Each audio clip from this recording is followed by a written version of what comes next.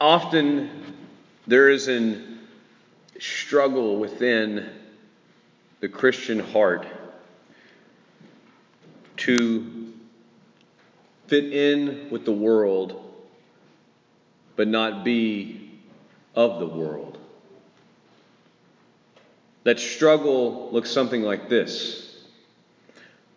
I believe what the church teaches regarding marriage between a man and a woman. I believe what the church teaches about the sanctity and dignity of every human life from conception to natural death. I believe that Jesus is really present in the Eucharist, body, blood, soul, and divinity. I believe in helping the poor, the imprisoned, all of those who are in need. I believe in the Father and the Son and the Holy Spirit. I believe that I need confession to be reconciled to God for the times that I fail to love Him and my neighbor as I should. And I do believe that I should go to church on a weekly basis to honor God. But I also believe that I should never force this on anyone. I should never force anyone to believe the same thing. And there's that dynamic of, if I live my life, am I forcing other people to do what I'm doing? Logically, no. You can't make people do something they don't want to do. Every parent in the world knows that. By simply living your life and following the commandments of God, which is what Jesus says, whoever loves me will keep my word, to follow Him does not make you a mean person. Because that's that little fear that's creeping in. That if I follow God somehow or another, that makes me a bigot.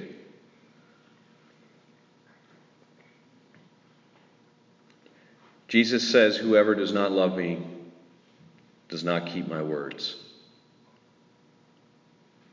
And that's where the rubber hits the road for a lot of us, including me. I'm a sinner. I don't love Jesus the way I'm supposed to, fully, with my whole life. I wish I could, and I pray that I will. But that doesn't mean that I have an obligation or an opportunity, I should say, to just give up.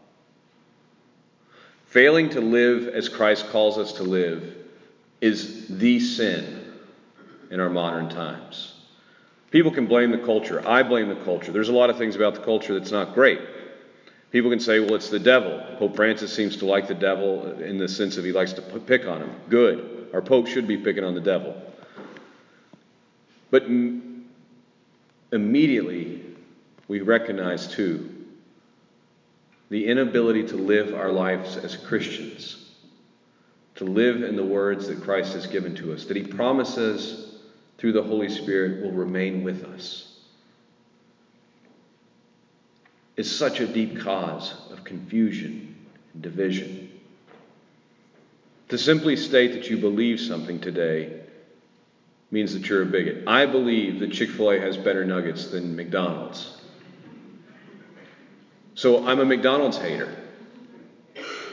Now, it's a little bit of a comedy, but that's the seriousness of which we were in our culture we live in. If I say I like something more than something else, then I hate the other thing. That's absurd. That's illogical, and it's shallow in its reasoning. This past week, a debate has been going on in our country regarding the treatment of immigrants and the treatment of life in the womb, which many of y'all hopefully have paid attention to. The church has absolutely stood beside both immigrants and children in the womb from its beginning. You can read the history. When the Romans didn't want their babies, guess where they left them? When they didn't kill them. They left them at the homes of Christians because they knew that those children would be taken care of. When people came in from invading countries or were prisoners in Rome, in the territories of Rome, often the people who cared for them were Christians. You see, this dynamic tension can live within us because God is at work in us.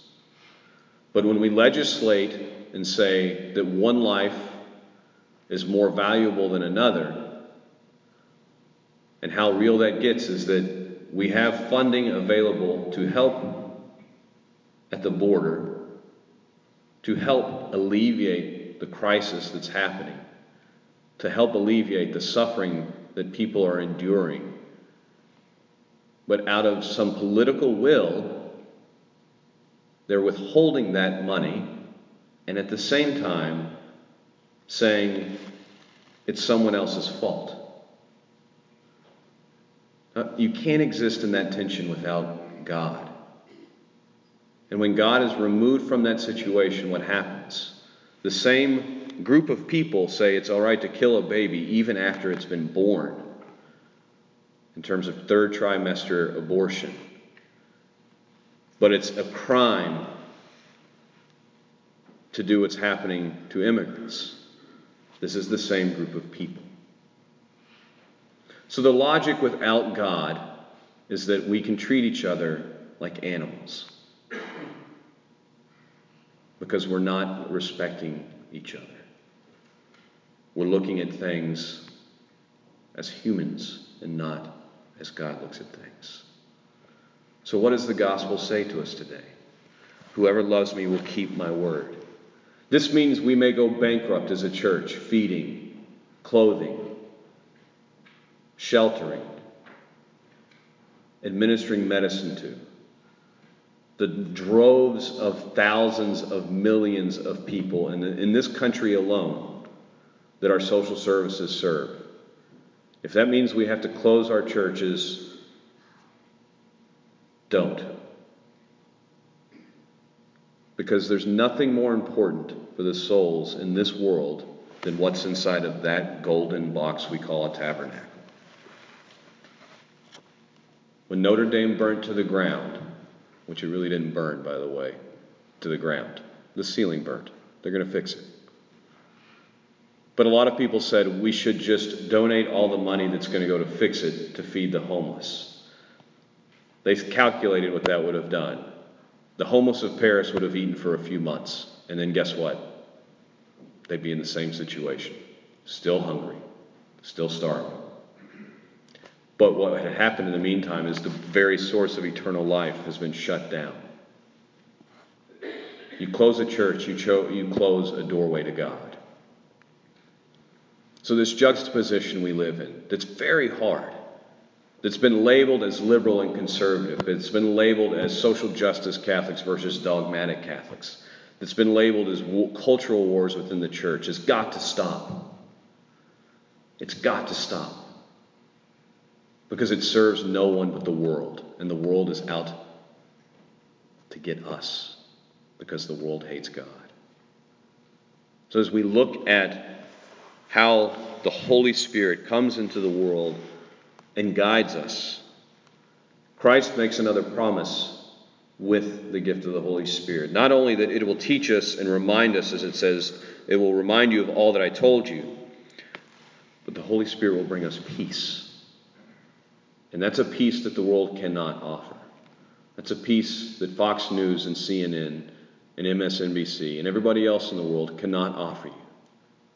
I know that Sean Hannity always says, do not let your hearts be troubled at the end of his show. But even then, Sean Hannity knows that he can't make that peace a reality unless somebody has God in their life. So while we sit back and look at the cultural war around us, as Catholics we need to be willing to take a stand, to be ready to go into battle for the things that matter, for the words that Christ has given to us. Because these are the things that reveal God in the world. A godless world, we've seen it. It's come, it's gone. It'll continue to rage war against a world with God. But as men and women who call ourselves Catholics and live in this tension of being in the world but not of the world, remember, Jesus himself says, whoever loves me will keep my word. So let us effort to keep his word.